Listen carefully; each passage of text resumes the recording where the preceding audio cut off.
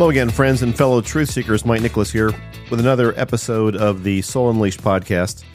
This is another short version for Tuesday and a more personal version. And it's particularly personal today because I want to talk about the passing of our son, Matt. Today, March 28th, marks the third anniversary of Matt's passing. He passed away on March 28th in 2020, right at the start of the pandemic. And there was all kinds of issues involved with that. I'm not going to go into all that now, but what I want to talk about is not from a sorrowful standpoint or from a grieving standpoint. All of that happened. We felt all of that. But I want to talk about his passing from a hopeful standpoint. I don't circle this date on my calendar. I don't think about Matt, his specific day of his passing, as something that needs to be marked in black or whatever. Honestly, I wasn't even thinking about it. My sister mentioned it to me yesterday that it was coming up, and I thought, oh, geez, it is. And today, when I was with my wife, she's still hospitalized, and I was visiting with her, and I said to her, hey, hon, you know what tomorrow is? March 28th. And for about 10 or 15 seconds, she didn't realize what it was, because we don't focus on this day as something super sorrowful or something we need to grieve over. Part of the reason for that is, well, the main reason for that is we know that Matt is still with us. We know that he continues to be with us.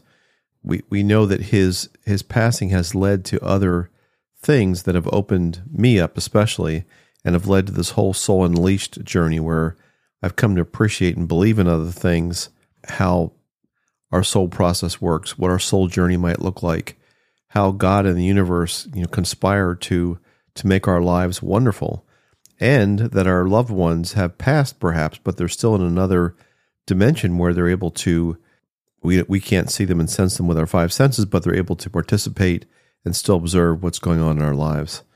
And I've really come to believe that. And before I would have thought that was crazy stuff, but now I believe it, and it makes me feel so much better about Matt, and that he's happy where he is, and he's waiting for us to join him eventually. Not in any hurry, and neither is he. And in some ways, I'm still able to still communicate with him. The orbs that we started to see were the catalyst, really, where Matt kind of slapped me across the face and said, hey, Dad, things are still going on. I'm still around. About 2 months after Matt passed, it was May of 2020, we started to see these unusual phenomena of glowing, luminescent, blinking, in some cases, orbs that started to appear in our home. They appeared initially in our dining room on the security camera, shocking the hell out of me. And they continued to appear in different places in the house. And then I started to see them in other places. They travel with us. And just this past weekend, I was actually on a trip, doing a scouting trip for a motorcycle ride that we've got coming up with the American Legion Riders. And it was over on the Eastern Shore of Virginia, a long way from where I live. And I drove over there, and I took the little camera with me. Now, these are little Amazon Blink security cameras. Nothing special, nothing paranormal about them. You don't need to go buy them in a Ghost Stopper store or anything. And I set it up in the hotel room. I stopped driving over on the way over there at a Holiday Inn Express in, where was I? Kent Narrows, Maryland. Beautiful little place. And I thought I'd just set the camera up and check and see. And sure enough, they were there with me. Not a ton, but maybe 4 or 5 over a 60-second period. It's just reassuring for me to know that they were still there with me. And then I took them the next night, and I was in Exmoor, Virginia, which is kind of in the center of the Eastern Shore, at a Quality Inn. Big difference in terms of facilities. I have to tell you that I've joked about this before, but orbs have no ego. They show up wherever. I've seen them in Motel 6s. I've seen them in a lot worse places if I take the camera with me and set it up. But anyway, as part of our scout thing for this ride that we're doing. I'm one of the leaders on this thing. We're going to have about 200 bikes actually in June. And we needed to spend a lot of time on the Eastern Shore. We were in Exmoor and staying there that night, set them up, and they were there. So I just think it's really cool they continue to travel with me. I don't see them as much as I used to, where I'd see like 100 at a time. But the reason I saw them, which was to wake me up and make me appreciate all this different perspective on, thoughts become things and how we can manifest our lives and all that, I now believe. And I think that was the purpose of the orbs, waking me up to that.